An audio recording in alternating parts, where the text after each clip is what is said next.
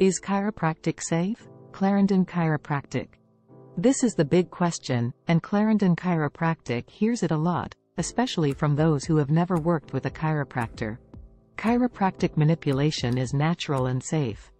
Although chiropractic is considered safe, there are side effects that can be caused by spinal manipulation. There are horror stories in every industry.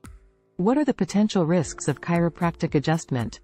Chiropractors use their hands and special tools to control pressure to treat problems in your body. It also helps your body to achieve optimal performance by opening up nerve energy channels to allow it to flow freely throughout your body. This is almost 1,000 hours more than for a doctor in physical therapy, and less than 200 hours than for a doctor in chiropractic. Is there any side effect to chiropractic adjustment? Many people who have chiropractic treatment report improvements in their health and less pain.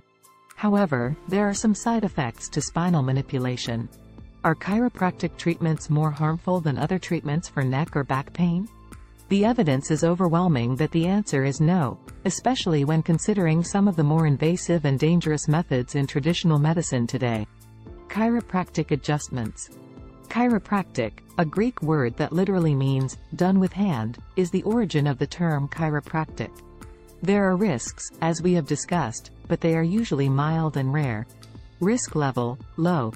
The non-steroidal anti-inflammatory drug, also known as NSAIDs or anti-inflammatory painkillers, or NSAIDs, are readily available over the counter and are often the first thing people turn to when they have back, neck, or headache pain.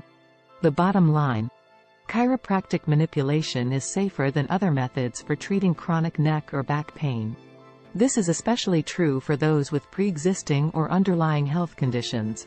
However, most people experience relief from chronic back and neck pain and headaches.